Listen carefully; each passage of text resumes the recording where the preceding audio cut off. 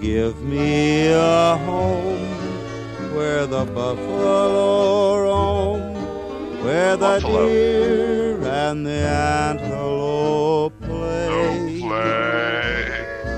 where seldom is heard a discouraging word, and the skies are not cloudy all day. Everyone now. Everyone. Home, home on the range, where the deer and the antelope strategy. Oh, I guess not. where seldom is heard. Can we get started? Discouraging word, Traditions. and the skies are not cloudy all day. Never cloudy in the world of liberty. Next time, let's use the lyrics so we nail it. I was Spotify altering did the just lyrics. enable that.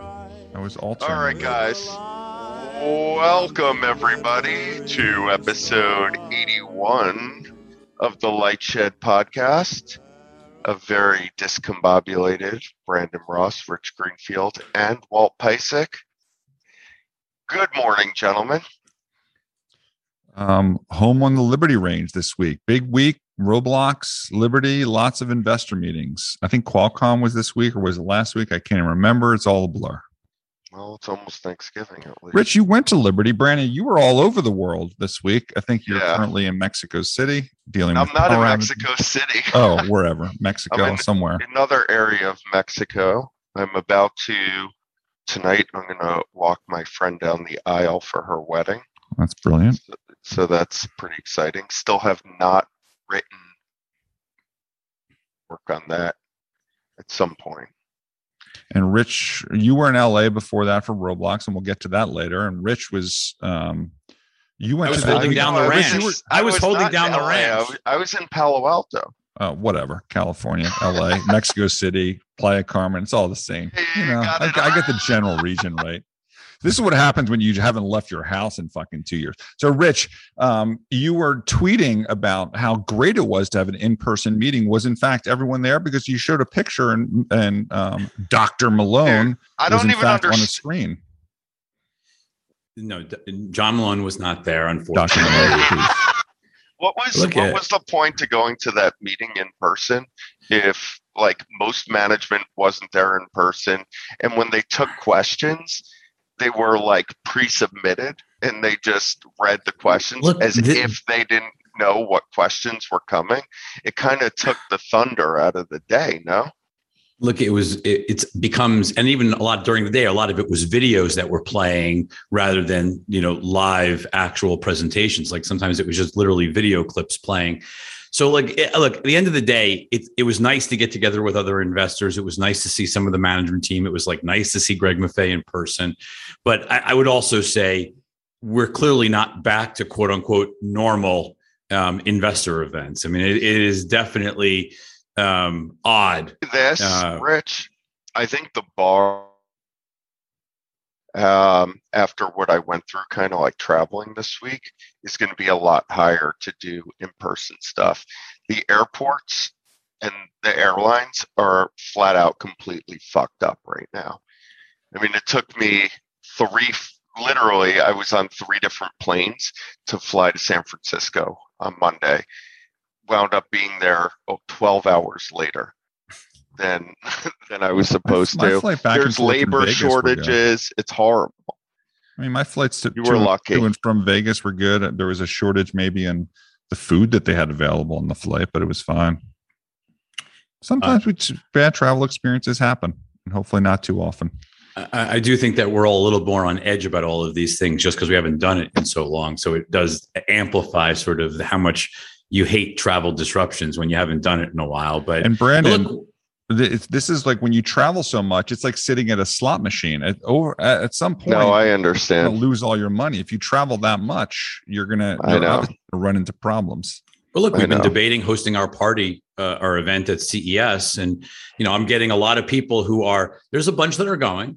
There's a lot that aren't, though, that would always be regulars. And then there's a huge group of people that say, I have a room booked. I'm 50-50. I'm not sure. So like there's a lot of people that are just, unsure of whether they want to be in group settings right now. And I think that is still, it's still a fact of life. Well, there's also a little bit of prisoner's dilemma around it. It's like, well, is everyone else going or not? Because I don't want to deal with taking the flight in a labor shortage environment where, by the way, I don't know if you guys knew this, but someone at United told me this when I was bitching, about my flight, that this was 2 or 3 weeks ago, that Newark, as of November 1st, went to 25% greater flights in and out than they were in 2019, Really? despite the fact that there is less labor. So this could be a very Newark specific situation because of that. But that's what we're dealing with. So before we hit our first slide, let me just point out that everything we just talked about has nothing to do with why you would not take live questions at an investor day, which is part of the value of going to an investor day. It has nothing to do with it at all.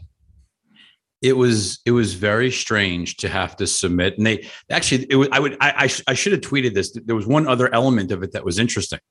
Not only did they not take live questions, but on the submitted questions, they didn't say who they were from. Oh, I know that hurt you, Rich. Yeah, I don't care about that. The question is, but the point is, you can't do a follow-up like with live questions. I mean, look, some analysts obviously are so weak that they never ask a follow-up. There was a specific questioner to AT&T this week that was pulling my hair out why he was not asking a follow-up.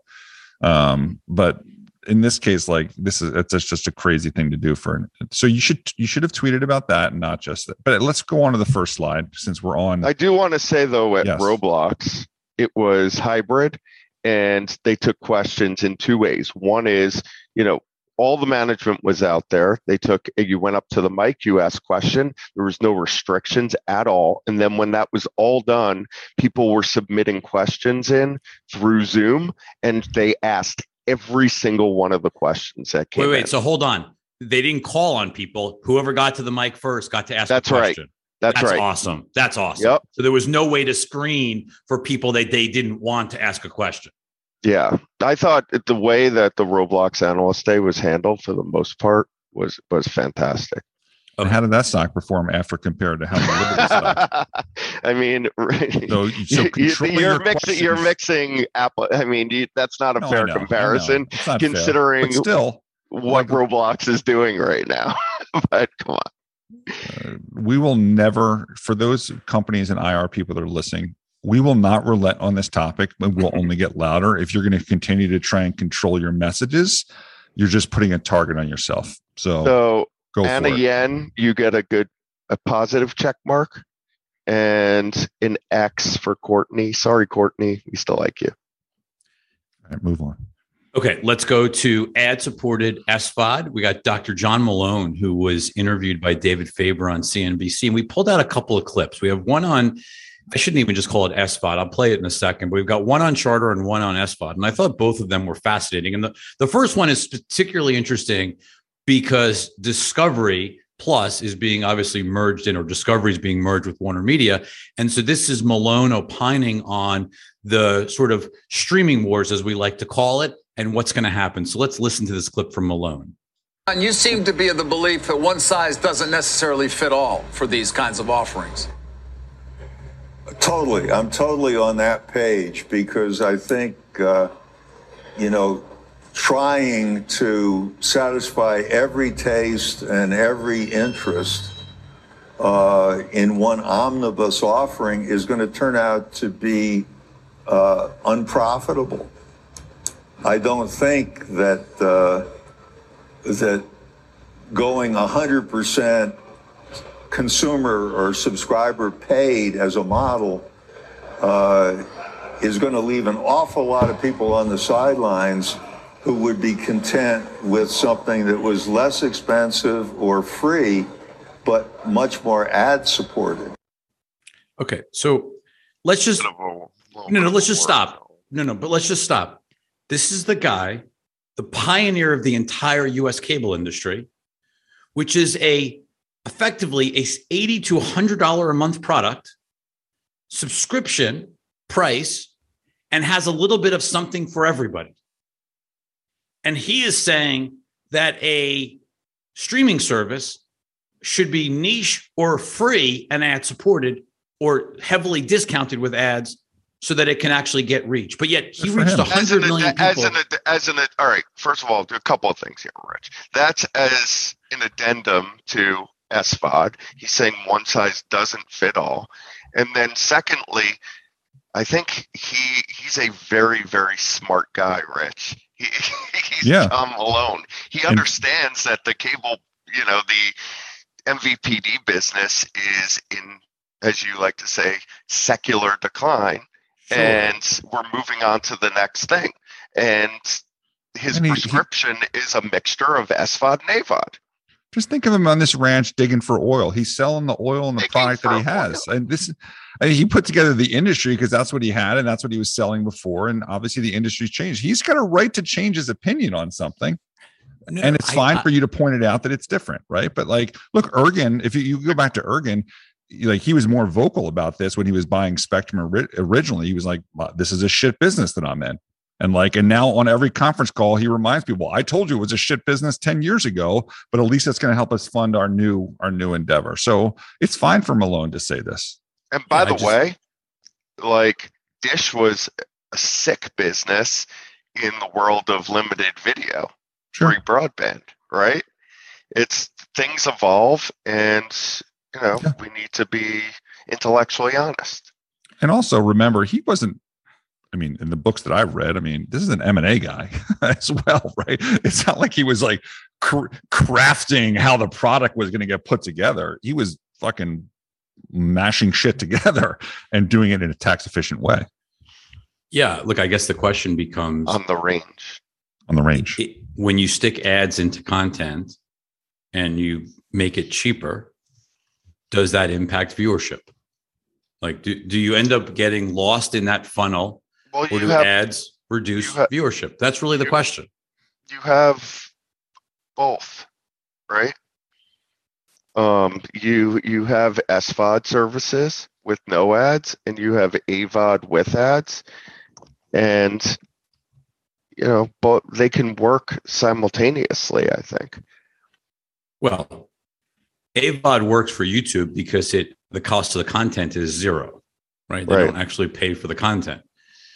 There isn't Hulu is the largest AVOD or hybrid AVOD service that exists.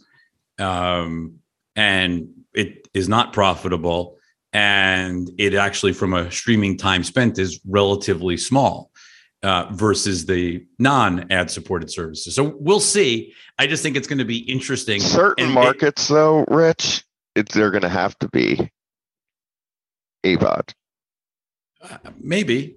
You're talking things like India, potentially, for sure. Depending on wallet, right? Yeah. Cost of content creation, though, is a lot lower in a lot of those places, too. So I don't know if that's entirely true. I guess we'll see. But look, I think the reason I thought I called it out is, in addition, is it's interesting because I think it certainly gives you sort of a tell of like what the Warner Brothers, I did it wrong, Walt. What the Warner Bros. Discovery strategy is going to be is clearly going to be not trying to be everything. And they're clearly going into advertising in a bigger way. And that is clearly going to be a big push of the combined, the new HBO Max, whatever it's called. It does feel like advertising is going to be a very big focus for that new company. Because John obviously has Zaz's ear, is your point. That was what I was getting at. Sorry. Of course he does. So everything and just Marvel and Star Wars, there's somewhere in between, right? You might not need everything, but you might need some additional diversity of content. Look, Disney's struggling. The stock has gone from 180 to 150 because people are really starting to worry that Disney Plus is not broad enough. And, to your point, not. Also that, it's not. We said that 2 years ago. They didn't want to listen, though. No, I know. So the question is like, how broad do you have to be? And we're going to see. But I do think that, broader is probably important and probably more important than they realize. Just like in the cable bundle, we would always sort of laugh at there was channels in that cable bundle that you laughed at. Like, why are they there? Because there's somebody where that incremental channel has real value and it sucks you in to paying for that big bundle. And so That's why there's so much stuff on Netflix. It's why, that's how Amazon's bundle economics work. Sirius XM is the best example of that, right? Why do I subscribe to Sirius XM? Because there's the Dead and the Fish channel. That's it. I don't listen to anything else.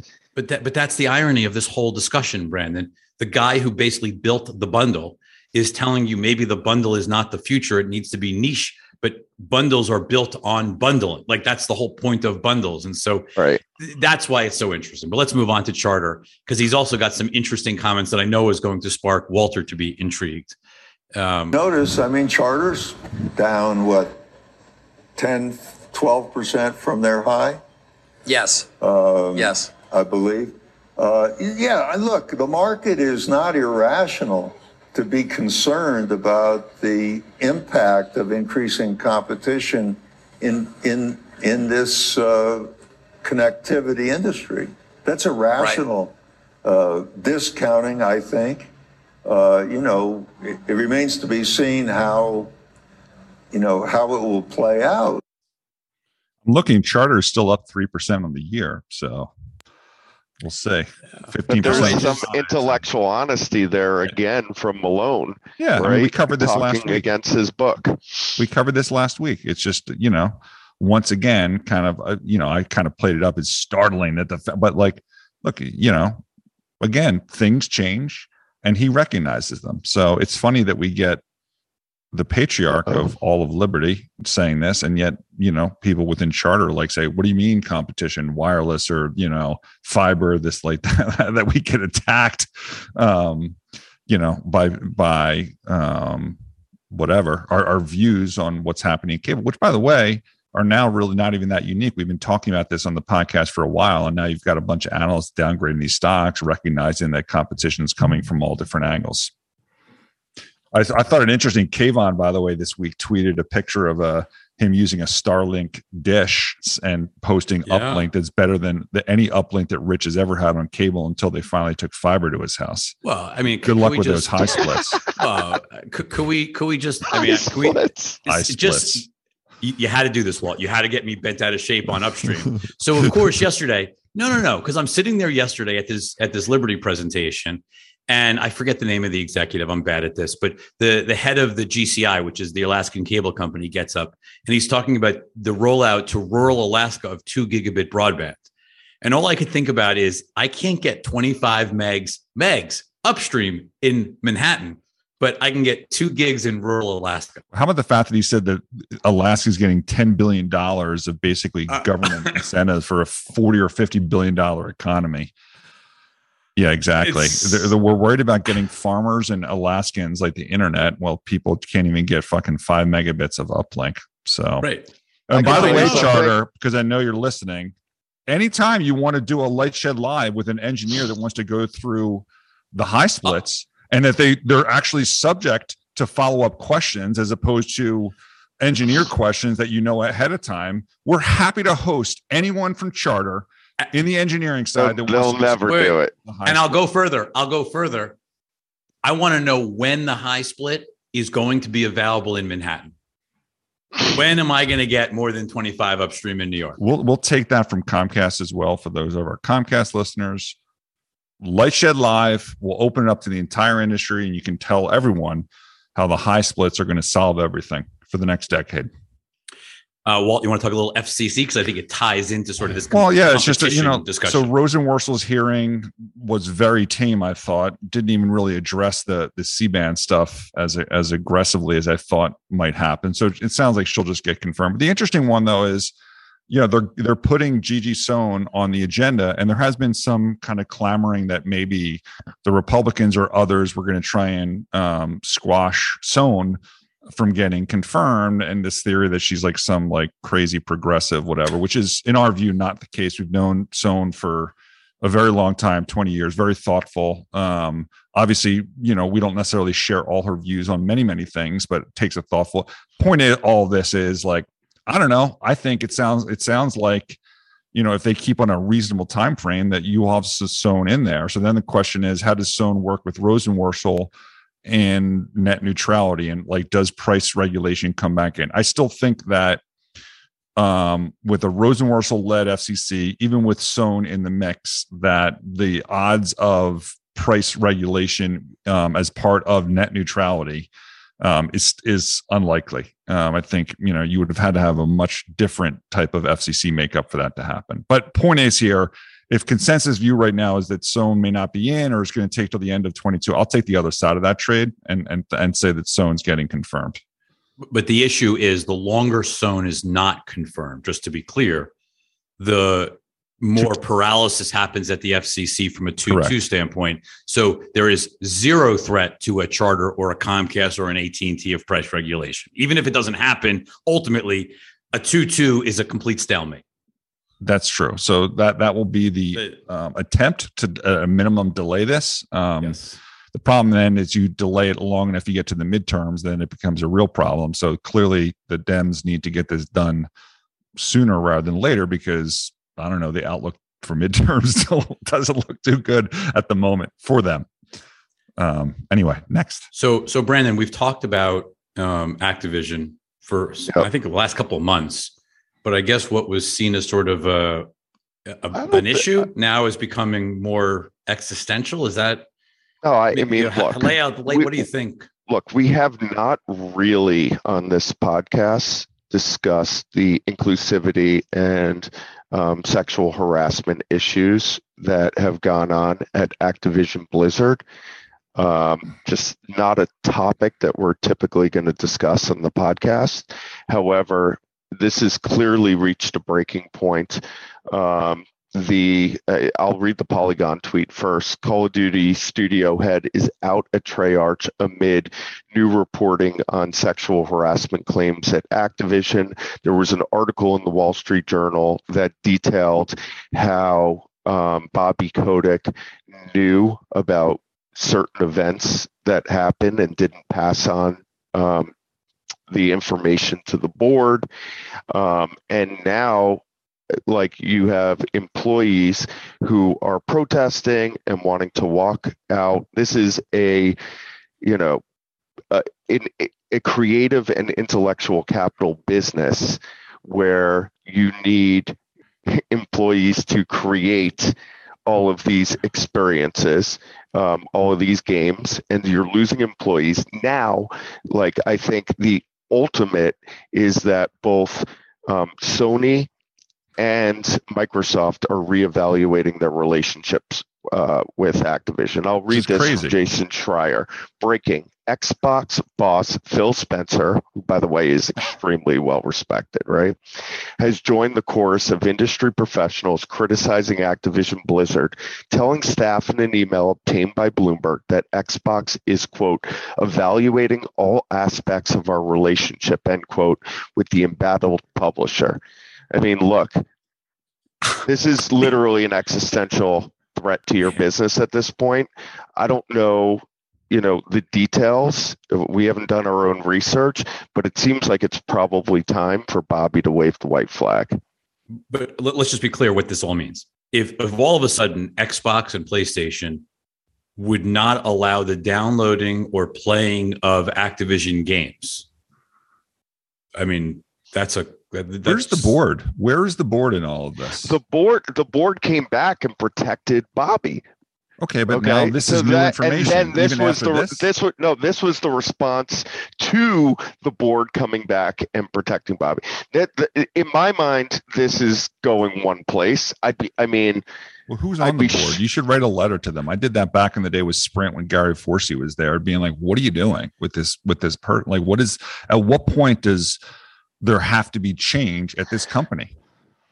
Then it's a question of who is the right person to come in that can really change the culture. Someone very smart in this business suggested to me Peter Moore.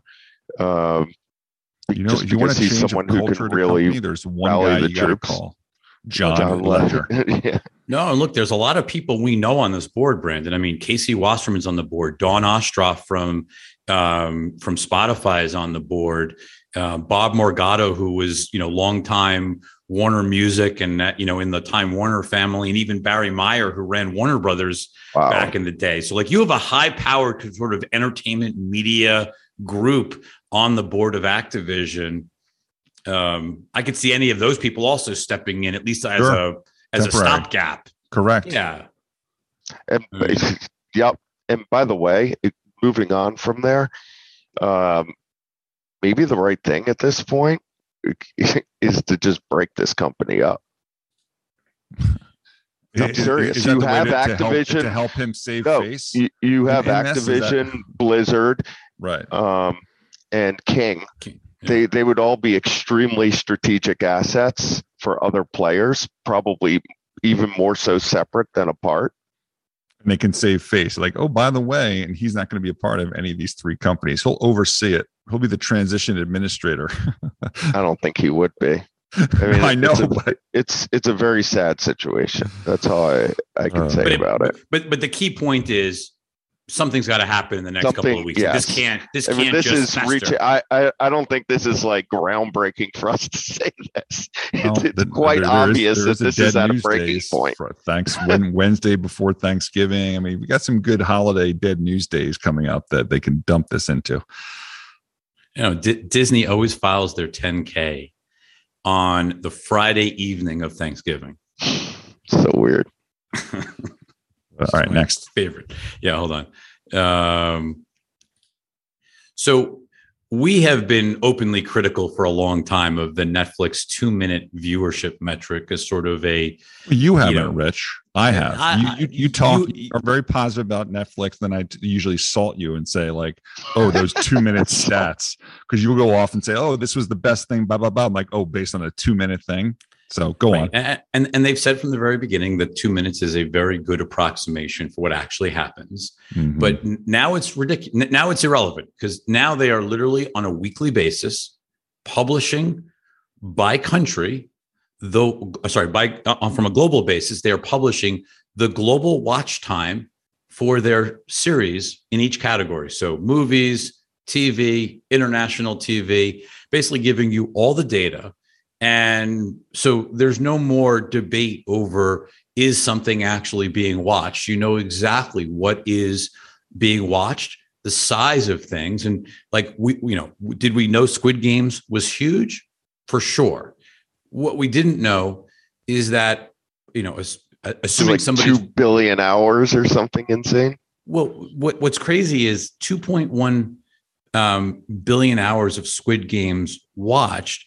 But what's sort of staggering about it is that when you think about subscriber households, that when you put all of the data together, that it's something like 258 million households have watched the entire series. It's sort of what that math works out to based on the runtime. And Netflix only has 213 million subscribers. And so whether it's repeat viewership, different people in the household separately watching the entire series, but that's in 60 days. Password sharing.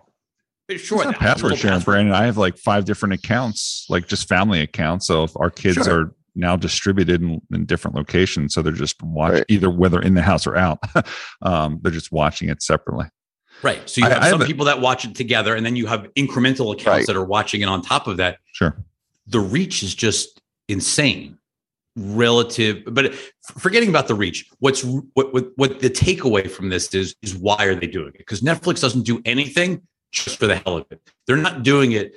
They're doing it. I think there's only one reason. Okay. Is that they know that everybody else has nothing even close. And so I think they wanted to show that something like Squid Games can be this big. It's so the multiples versus everybody else. Like you can't get Disney Plus to put these metrics out because there is no viewership of these shows that are coming out. Maybe Mandalorian has some decent viewership, but the next show down doesn't.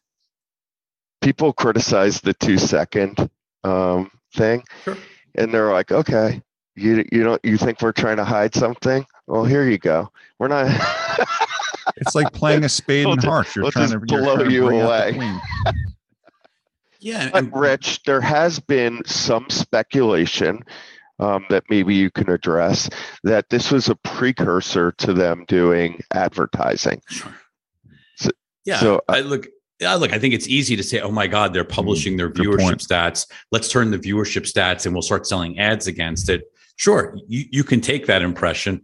I think it is pretty clear that they believe internally that their greatest advantage is not having ads, and that by now having the ability to overpay people or pay people top dollar, and now to get you visibility in front of, 258 million people in 60 days, it's probably 500 million people, not in those 258 million households. So 500 million people have seen a Korean TV series, the entire series in 60 days, right? At least 500 million people.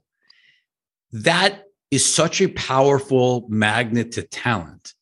I think this is just about distancing themselves and telling talent, hey, you don't want to go anywhere else. There is you want to be seen and paid, you come here. I think it's interesting. The star of Squid Game, I think, he had already got some like fashion endorsement deal. Like he's going to be the face of a brand. I forget which one it is. Sorry. But being that high profile, having that type of global reach for a star is invaluable. Even if Netflix paid less, which they pay top dollar, that type of reach is invaluable to someone's career. Speaks to the discussion we had last week about being on the big screen versus, being on a streaming service and the value to the talent. Yep. Exactly, Walter. I've got two. Are you done, Rich? Because I have two observations. Yep. First of all, to our content creators out there that are listeners, put an end credit, and then you'll increase your stats in terms of time spent on your product. So that'll help your stats. End credits are great. Second thing is, I've watched Dune, and Dune was phenomenal. On HBO Max, to be clear. Yeah, and I will see it, I think, in the theater next because it was just so good. The music for me, the music. But one of the things that I noticed when I watched with my son and wife, where there's a lot of portions in that where you could have easily broken it as an episode, like, oh, that's an end of episode, that's an end of, and the Dune to me can be like one of those franchises. It's fascinating that like even a product like Dune, I can envision it being better as an episodic thing on a streaming service like Game of Thrones, where they give us an hour a week, and this is the first half of the first book of Dune, and the quality is maybe even better than some of the Game of Thrones stuff, but still, like, I don't know, like I just view content differently. So this concept of theater versus streaming, which we had this big debate on Twitter last week with one of your trolls and one of my friends, I wouldn't say friend, David Poland, but about Dennis Villeneuve. About theaters. But Walt, you're right. I mean, the observation is excellent, because when Squid Game was originally pitching itself and sold to Netflix, it was sold as a movie. It was a movie, and then they realized that there was much more material and would be better off as a series. And I think, there's a lot of content in the storytelling you can do, especially when you don't need weekly cliffhangers and you can just sort of tell stories. There's a lot of it. And I think it's one of the big problems the movie industry has, is that the storytelling that's happening in episodic television is just incredible. And I think that observation, it wouldn't shock me. And the character development that you can garner over a several hour period. Dune, you could easily have I can just totally see that as like a Marvel type of universe that they can create out of Dune. And they just do the books and then do the spin outs. And like, so I think that whatever. David Zaslav, are you listening? Are you listening? This is your opportunity. You're going to have to clip this and then put this on the Twitter, and then we can do that. Okay. The only other thing I wanted to add to this is just Paramount released their statistic that they added 1 million subscribers in the last week. And the reason it's interesting is they went out and they made Clifford the Big Red Dog available day and date. They had a new series from the creator of Yellowstone, Kingstown, whatever. They put original content and fresh movies directly onto the service, sort of that whole debate about the collective and all of that crap we were talking about last week.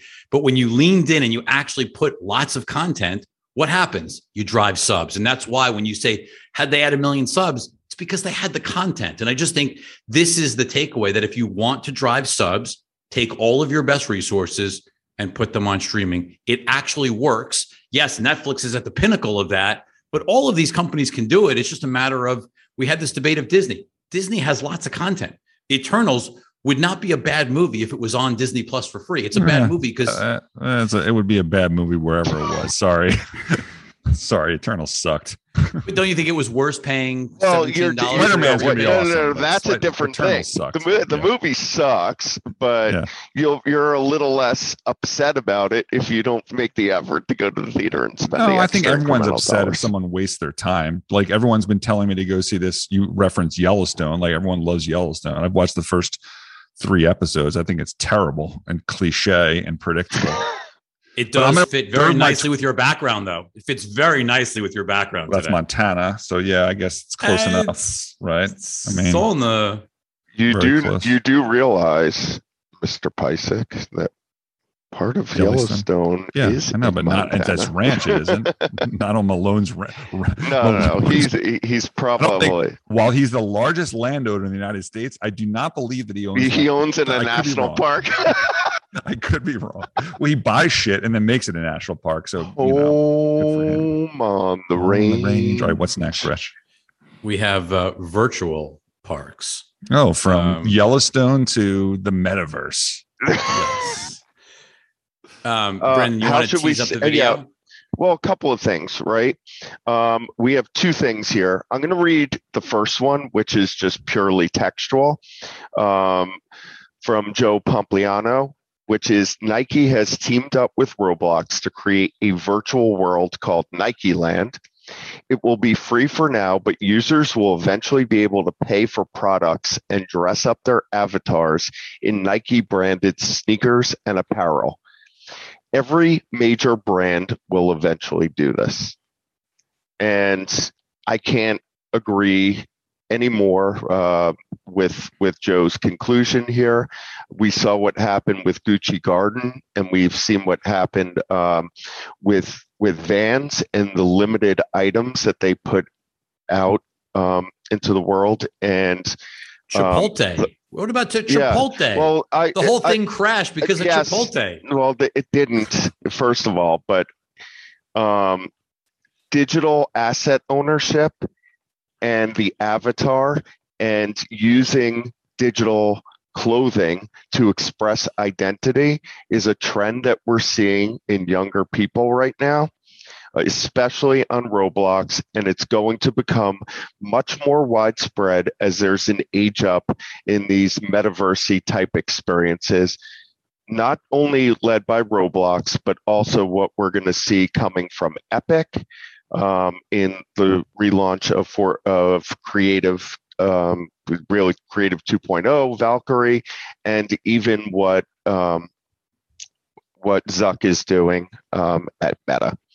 And then the second thing we have here is a demo of the advertising units that they're going to bring onto Roblox, which are incredible. Let me just step in here for a second, because, the 30-second spot, there is still $65 billion of ads being spent on linear television. Sure, 25 billion is for sports, and a lot of that's the NFL, which, obviously is doing fine in the ratings. But there is $40 billion that is clearly targeting essentially the same very old people every single day. There is no way to reach younger people. And what you're going to see now, I think this to me feels so different and unique. But I'll play the clip. So what's next is our futuristic vision of what immersive ads will look like. We have a demo. Can we play the video? Okay. So users in the experience, there's a sponsored ads, immersive ads. By the way, this is why people need to watch the podcast. You want to describe what's going on? Yeah, you're basically seeing Hamilton. You're seeing a Hamilton ad, like you would see the trailer is basically playing above a theater. It's not Hamilton. It's Into the Heights. We're in the Heights. Oh, so you go into where the ad is playing, and then it brings you into more stuff. now the avatar is inside in Washington Heights, which is where In the Heights took place, and go back and forth between the experiences. As she just said, you can go back and forth into the experience and out of the experience, and it looks literally exactly like Washington Heights looks. So you have a situation that was Roblox. So you have a situation where you're not just seeing an ad or watching a video, you have the ability to have a fully immersive experience with the brand. That is so much more valuable than just watching something fly by. Do you think they would ever enable those content makers on the ad side to just, this concept of like, there's not one metaverse and you're going to, or maybe there is one metaverse, and that when you walk, because presumably that ad was all designed within the Roblox engine. However you do, I'm probably using the wrong words. No, you're exactly correct, Walt. The tools that Roblox puts out there for brands and for studios, even UGC creators, to make that experience, and it's very seamless and fast because of the tools that Roblox gives them. Would they ever allow? Do you see a future in which when you walk through that portal, you don't go into a world created with the Roblox tools, you go into a completely different, software, whatever, world? So you're talking about interoperability. Correct. And this was one of the more interesting things that I think came out of the Roblox Analyst Day. I wrote prior to the day that my belief is there's going to need to be interoperability between these platforms in order to really reach the metaverse vision, especially because if people are buying assets, like you buy awesome, like the Wotherspoon, Nikes for your avatar and spend hundreds of dollars. You want to be able to use that wherever you go. What I got out of Dave Baszucki at the Analyst Day was they think they are going to be the metaverse. I don't think they need to be interoperable with any other platform. Now, there's negatives of that. It kind of reminds me a little of AOL back in the day. Yep. Number one. But number two, it's interesting because I think they think their ecosystem and their integrated tech stack is so good, and they have the flywheel going, that Zuck isn't going to be able to displace them no matter how much money he spends. My belief is if they have that attitude, they will be a great, amazing kids platform. They will be the Snap of Web 3.0, which I think is going to be a much more valuable company than Snap. But if they want to be everything, the mega platform, what Facebook was of Web 2.0, there's going to have to probably figure out some level of interoperability. Right. And if they don't, someone else does, and maybe their world itself is worse than Roblox, but if it offers better interoperability, maybe usage goes that way. So what I think is going to happen is there's going to be a consortium for interoperability in the metaverse. And I think it becomes prisoner's dilemma, because if a bunch of the platforms play ball and are willing to work together and one doesn't, that one, no matter how good their stuff is probably going to be out. Yeah. Which Roblox, we think it could be $1 trillion company. We keep saying that. It sounds to me like you believe that the long-term call is interoperability is inevitable. Yes. That's my belief. I think that it's myopic to think that there aren't going to be other players that are meaningful, and that consumers are going to want to be going from walled garden to walled garden. Well, that's what I was going to say. Walled garden. Investing you haven't covered telecom for 20 years. This is the telecom concept of the walled garden that they continue to try and do in various forms, and it always fails. Now, I had a conversation with the chief of staff about this, and he's like, "Oh, you don't think people are of Roblox? You're going to jump?" And I'm like, "Listen, he's like, it's the switching costs are so low. And I was like, this is where you're wrong. The switching costs are going to be high, because if you believe in the metaverse vision and that you're developing a digital identity, then wherever you spend the time to develop that identity, you're going to want that identity to go everywhere. So like their vision of like what the metaverse can be and the positives is incongruent with their wanting to be such a closed platform. Right, because you're going to buy those sneakers there. You're building your life there. If this is one random door that person happens to go through, don't give a fuck if it's not developed with the Roblox tools, because it's adding to the value of the world that you're in. Yeah. It's unfortunate. I mean, what Roblox has built is incredible, but they're not going to be the only game in town. And if you believe there's going to be a massive digital economy eventually, they'll be just fine, even if one day they have to become interoperable. The crazy thing is, though, whenever people talk about video game and ads, it's like putting a little sign on the side of the wall that you run by with a gun, right? Like, well, you see that in 2K, right? Right. I don't know. It's all of this very simplistic, just like putting up a billboard in a game. This is so much more immersive and interactive and sort of experiential. Like it's a totally different thing. And it's always what brands want, is where you actually interact with the content versus just see the content like in a traditional TV ad or a billboard. I think this is going to be huge. I don't know how long it's going to take for brands to kind of, because it obviously takes work on the brand's part. It's going to take time. I mean, think about, we wrote this, like the transition of brands going from TV, there's still $65 billion of TV advertising, to digital has even been difficult. Now you're going to an ad unit that is completely different. Well, speaking of rethinking or competition for gaming engines, but also the work involved in creating experiences, let's go to the next slide and you can sort of walk us through what Epic is doing. Okay, so this is a tweet from Radiohead, one of our very, very favorite bands.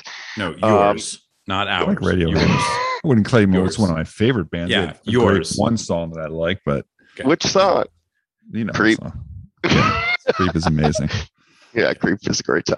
But this is so we discussed this on the podcast in the past. Radiohead put out their Kid A Amnesiac sort of re-release for 20 years later. And what they did was they built an interactive experience where you could actually go inside the cover art for the album or for the albums, and all the art that was Stanley Donwood created for the inside jackets of these albums in the Epic game engine, the Unreal Engine. Rick, you can play this while he's narrating. Oh yeah. Now you're just going to hear, again, if you don't watch our podcast and you only listen, besides seeing our beautiful faces, you're missing out on this. I'm not even sure exactly what we're looking at. It's a kind of a surreal artistic experience of showing different graphics in I don't know. It feels like it's the opening to a Stranger Things episode.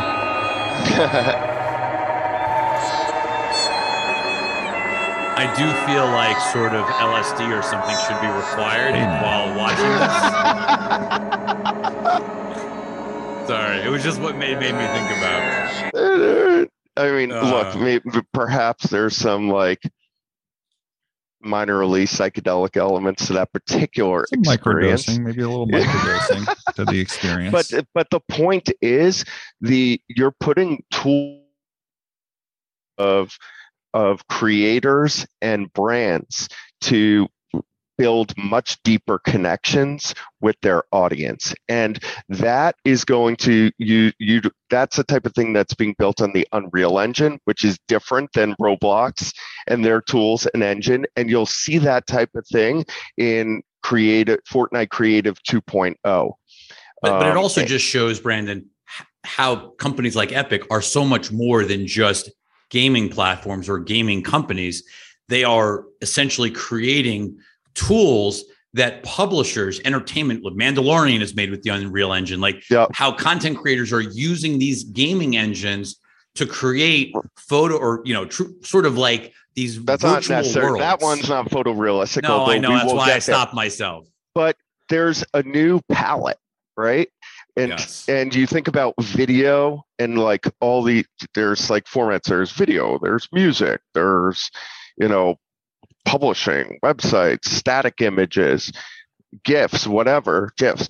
And now you have a whole new category of 3D interactive media, which is going to be a big part of things. And that's what we keep talking about when we talk about Roblox.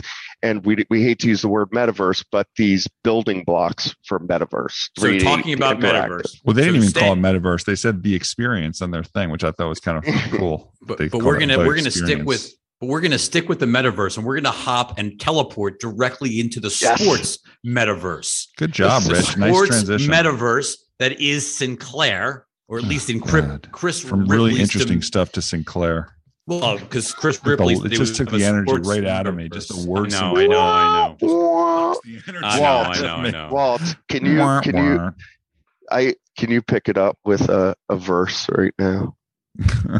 So what's interesting about this is 2 years ago, literally 2 years ago last week, Sinclair came out and said, this is Chris Ripley's quote to Ryan Glass-Spiegel. Ripley also commented on the Dish carriage blackout of the RSNs. We view it as a temporary issue. Either we come to a deal with Dish or the relevance in the industry will be reduced over time. Who's Ripley? He is the CEO of Sinclair, who bought the RSNs and guaranteed they would get carriage on Dish. Basically dunking on him, saying it was a temporary issue, and now it's not a temporary issue. And this week, Dish did a deal with Sinclair for their TV stations, as John Oran reported. Not the RSNs.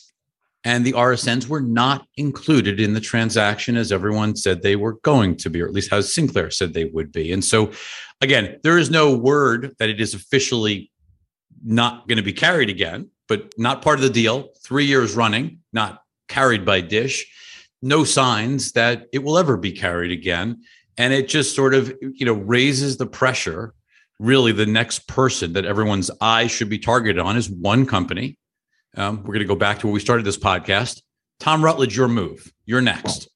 Charter has their deal up with Sinclair sometime in the first half of 2022. Does he want to pay for the RSNs, or does he just want to carry the TV stations? We'll see. But I mean, I think that's going to be the bench to come up with a strategy. We'll see. I mean, they're obviously very negative. We didn't put the clip in on Malone, but obviously was very negative. So what on do you think the they're going to do, RSNs. Rich? Let's cut to the chase. Are they going to? Greg has had very good thoughts about how to fix the RSN problem in the past. By the way, look, Malone in that I didn't put it in the clips because there was just too many. Malone said he does not believe that the RSNs will basically be able to demand higher and higher fees. So look, I think we're seeing that breaking point already. Something obvious. No, so I'm saying he sort of is. I think Malone is leading the witness that you could maybe expect Charter to push back very, very hard. So we'll see. But if that gets dropped, look, Sinclair may have to file for bankruptcy on the Diamond Sports side before then. But certainly by this time next year, the RSNs should be in bankruptcy. That's my prediction. And that's our weekly RSN dumping. On the range. Speaking of sports rights, though, and sport rights that are going the other direction from regional sports networks, which are struggling, Brandon Thurston, he's our wrestling expert, isn't he? He is our wrestling expert. He's like a super fan. He's also a wrestler himself, I believe. The annual contracts that ended, the one that ended in 16 was 83 million. The one that ended in 22 is 167 million. And the new one that was just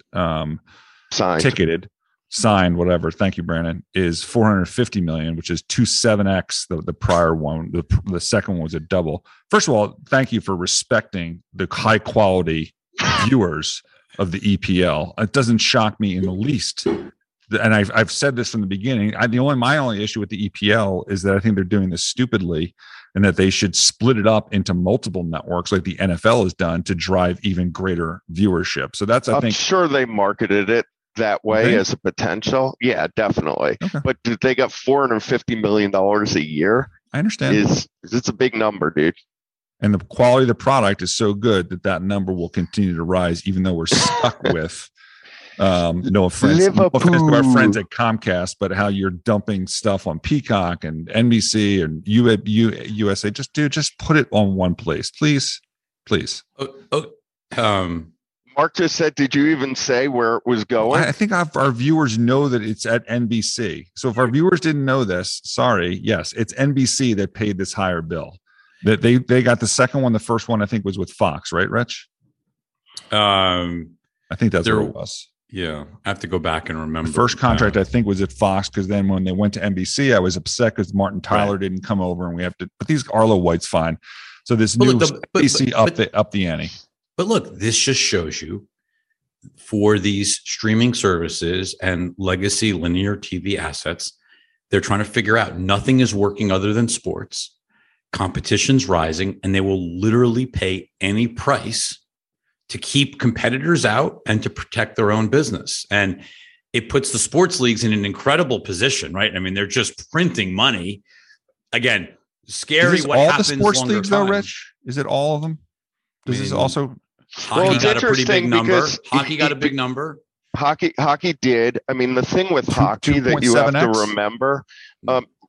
to remember, with hockey, it was coming off a 10-year deal, and you're talking about the average annual value here. Correct. So it was the number from 5 years ago. Yep. First of all. Second of all, when that deal was cut, was right out of the lockout. So it was artificially low. But I think what Nick Khan has said about this, about there kind of being haves and have-nots still in sports and sports rights, is going to be the case. Not everything is going to get, bananas numbers, but the most important shit will. But ESPN build themselves as sort of the destination for sports, for all sports, for streaming sports, and they're doing a lot on soccer on ESPN Plus, and they didn't win this contract. So it's interesting that didn't happen. Well, there was some pretty smart people telling us that ESPN was going to win. So what happened? Did they chickened out on the price? I mean, look, that is a big. I mean, the price expectation was 2x. It almost hit 3. So clearly, NBC went way higher to make sure they didn't lose. Couple of things to think about here. I'm just riffing, but ESPN their strategy seems to be to have a little bit in every sport, right? So if you're a fan of baseball, football, basketball, you need them, not to necessarily double and triple down. Right. Your point is that if I'm a soccer sports, fan, they already have some. If I have to go to them for Champions League, I'm still going to have ESPN. Exactly. Even though I'm doing, that's fair. Exactly. That seems to be their strategy. Number one. Number two is, I think that NBCU, especially for Peacock, thought they had to have this, because when you start to think about, we go back to what we talked about, what a bundle is. It's a collection of niche audiences. Right? That's how you get the broadest overall reach. And I think they believe that soccer was an important niche audience for them, just the same way that wrestling is. And this season has been phenomenal too, in terms of some parity at the top, where in prior seasons there's been some runaways at the top. So I'm sure that the engagement that they're seeing has been phenomenal for this. And plus, with fans back in the seats, it makes watching these games so much better. Can I ask you a question, Walter? How's Liverpool doing? They're doing very well this year. They're, top of the table, not top, but in top 4, but within striking distance. The big period is going into the holiday period. Tons of games, and that will separate the wheat from the chaff, as they say. We're going to call an audible with an addition. Yes, we're calling an audible because some breaking news just happened that we're going to include, because it ties into this theme. Wait a minute, Rich. I don't like anything. I don't like breaking news. I need to be fully preprepared, like Liberty. So you are not fully prepared. So Hulu Live has just raised their price by $5 from $65 to $70. That's not interesting and wouldn't make our podcast. What is interesting is they're now including not just Hulu. They always included Hulu, the subscription Hulu service. They're now throwing in, for that extra $5, they're throwing in Disney Plus and ESPN Plus. So sort of a pretty ballsy move. That's interesting. And that smart. Is interesting, right? That is smart. Your move, Dave Gandler, at Fubo. I'm really waiting to see what the reaction to this is at Fubo. I mean, this seems like just awesome for Fubo. It does make you think, though, like, does a YouTube TV turn around and say, hey, we need to include Netflix? Or like, what are the other, are we moving into a place now? Because if you think about what wireless has done, think about what Walt's been talking about with wireless. They keep throwing in more and more services. Everyone can't bundle the same fucking services over and over, because otherwise it loses its appeal as I'm just saying, I sign up for Verizon wireless service, I get the Disney bundle. I sign up for Hulu Live, I get the same Disney bundle. But if you already have Verizon, then you're not going to care about the extra, from Hulu, and it loses its value to Verizon. So you got to think about it that way. But the value to Verizon is less about churn, and it's getting more printable revenue to you as the consumer, even though it's low margin because a lot of that's passed through. Okay. So it's not necessarily, and then the benefit obviously to the streamer guys is like you're just less likely to churn on and off every 3 months, right? So it's kind of a win-win. Understood, but what I want to say is I think that the reason that they were able to do this, despite the fact that they had a biz dev deal with somebody else, is because they own all the assets. So that was like kind of a loophole. They do, but here's what happens from our conversations with Hulu in the past. During football season, you subscribe to the full Hulu package, the live TV. When football season ends, you downgrade just to Hulu on demand, the Hulu streaming service, just the sort of Handmaid's Tale and that type of stuff. I'm wondering whether, to Walt's point, now that you have Disney Plus and ESPN Plus, is that more reason for everybody to stick with the higher price for the full year rather than just for half the year? Good strategy. And that might be right. So that might be a really interesting way. And by the way, they know the numbers. And like, finally, not to have my skeptic hat on, obviously subs have been really stalling out for Disney Plus, and this is for Hulu. Hulu Live has been dead flat. This is a way, and stock is in the shitter because of it. This is a way to goose the subs in the near term, so when they report earnings next, the subs look higher. I mean, I don't know if it helps.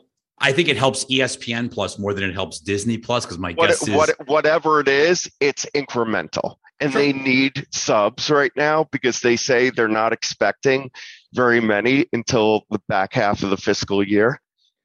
So the question is, like, does the Hulu, getting back to Brandon's point, does the Hulu customer who is already a Verizon customer getting free D Plus going to churn off of Hulu because their price went up, or do they still have the choice at a lower package that doesn't not have the price? You are now raising your price and you get this for free. So there's a segment of those customers that may already get it for free, and they're like, I'm paying more and you're telling me I'm getting D plus, but I'm already getting D plus for free. Do I then churn to another alternative to Hulu?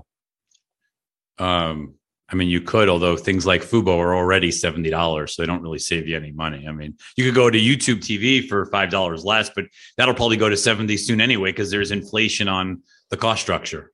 The unbundling and the rebundling. Gotta love it. All right, next slide. Exactly. So Twitter's got this is Josh Ellman, excited. So Josh, friend of the shed, Josh Ellman, who's over at Apple, tweets out, Twitter API is back. Remember, Josh was an early Twitter employee. Bring on the innovation is the quote. And he's basically referencing the fact that there's a new launch of a new. Okay, today's API version 2 launch is the first step for us making this vision a reality. We see the future of Twitter as an ecosystem of developer-built apps and services, all serving the public conversation. And so Twitter really got out of the API game years ago. Yes, there's been one, but what is really now is think about all the different pieces of Twitter, whether it's Spaces, and they're doing so much more than just the core news feed. Now they're really opening up to developers all parts of Twitter to enable innovation. And I think that's what's going to be really interesting is sort of, you've talked, I know, Brendan, a lot about Jack and sort of the decentralized web and everything that Jack is thinking about. To me, and what we heard is that Jack drove this. Like, this was very much Jack leading the charge to bring Twitter and to really encourage innovation on the platform. And so I think this is going to be great for Twitter. I don't think it means anything to the stock honestly, today. Rich, I've been hoping for this, for Twitter for a very, very long time. So this should be a meaningful catalyst. I know no investor is even going to understand what this means today, because it doesn't mean anything today. But I think what it has the potential to do over the next 3 years is very meaningful. Let's move on. Brandon, why don't you read this one? Actually, Walt, you're our TikTok expert. You read this one. Walt, you got TikTok this. expert. This is from Sarah Fisher. TikTok is especially unique in minting its own stars who don't blow up on other platforms. And then it just lists the ones we all know. Do not rank in the top 50 of any other social media network. So basically saying like, hey, Charlie's really big on TikTok. Is she big on YouTube? No. Does she even have a YouTube channel? I don't even know. But yeah, interesting point. I'm not sure it's unique to TikTok. I think that's probably the case.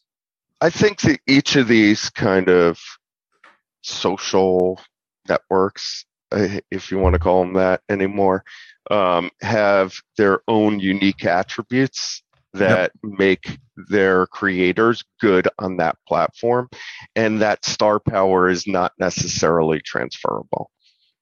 That's all. Yeah, I just think also. I mean, I shouldn't say that. The star power is because these stars start to transcend, and there are other monetization opportunities for them. But the skill set is different. To be a great Twitch creator, that's an extreme example, well, Brandon, versus being a TikTok creator.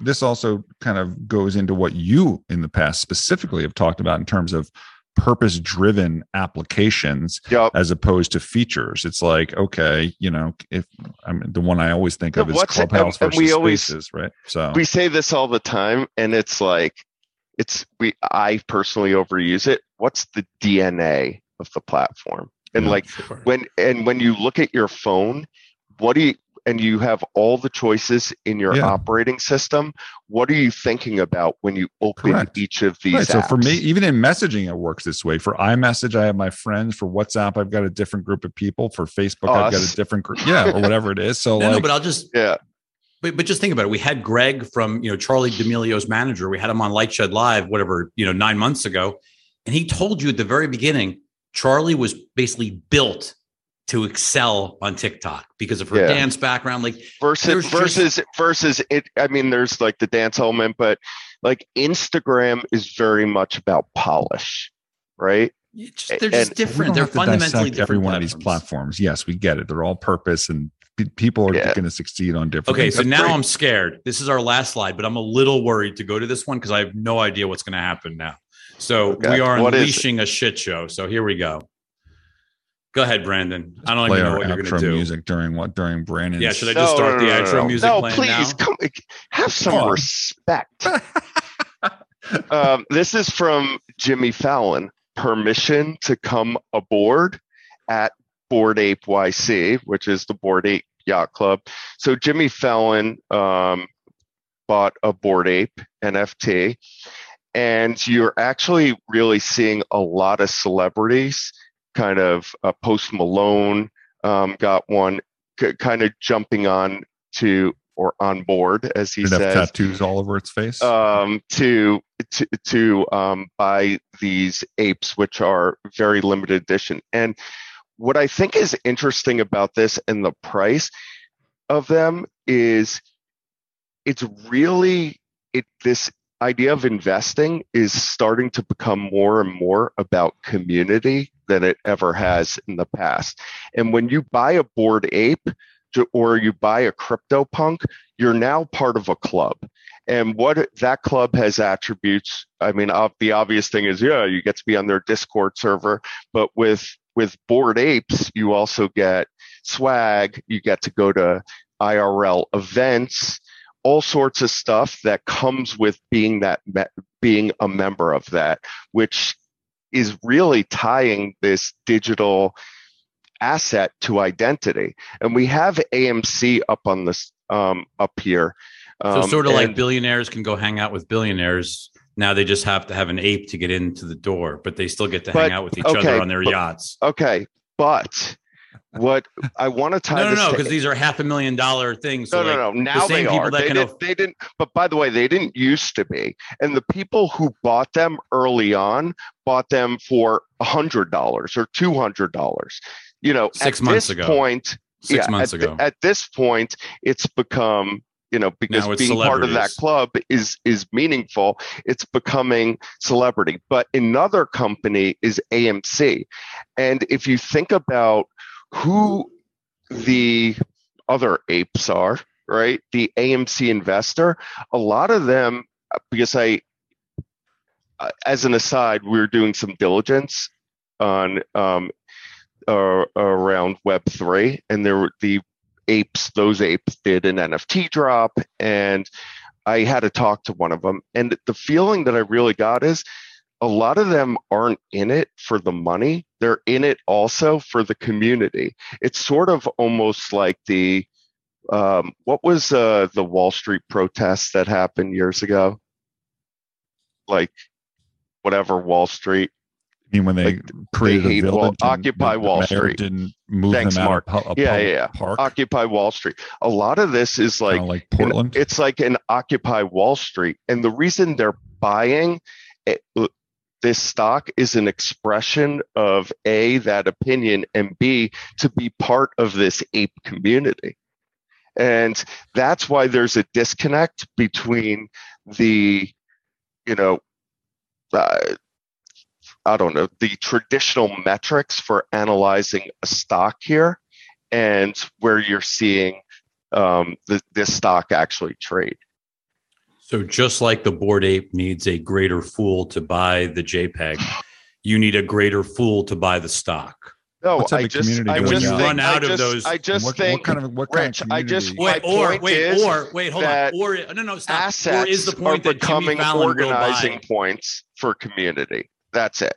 The community Fallon by AMC basically sends people nasty messages if you don't agree with everything. That same community that is rejecting Mark Cohodes himself.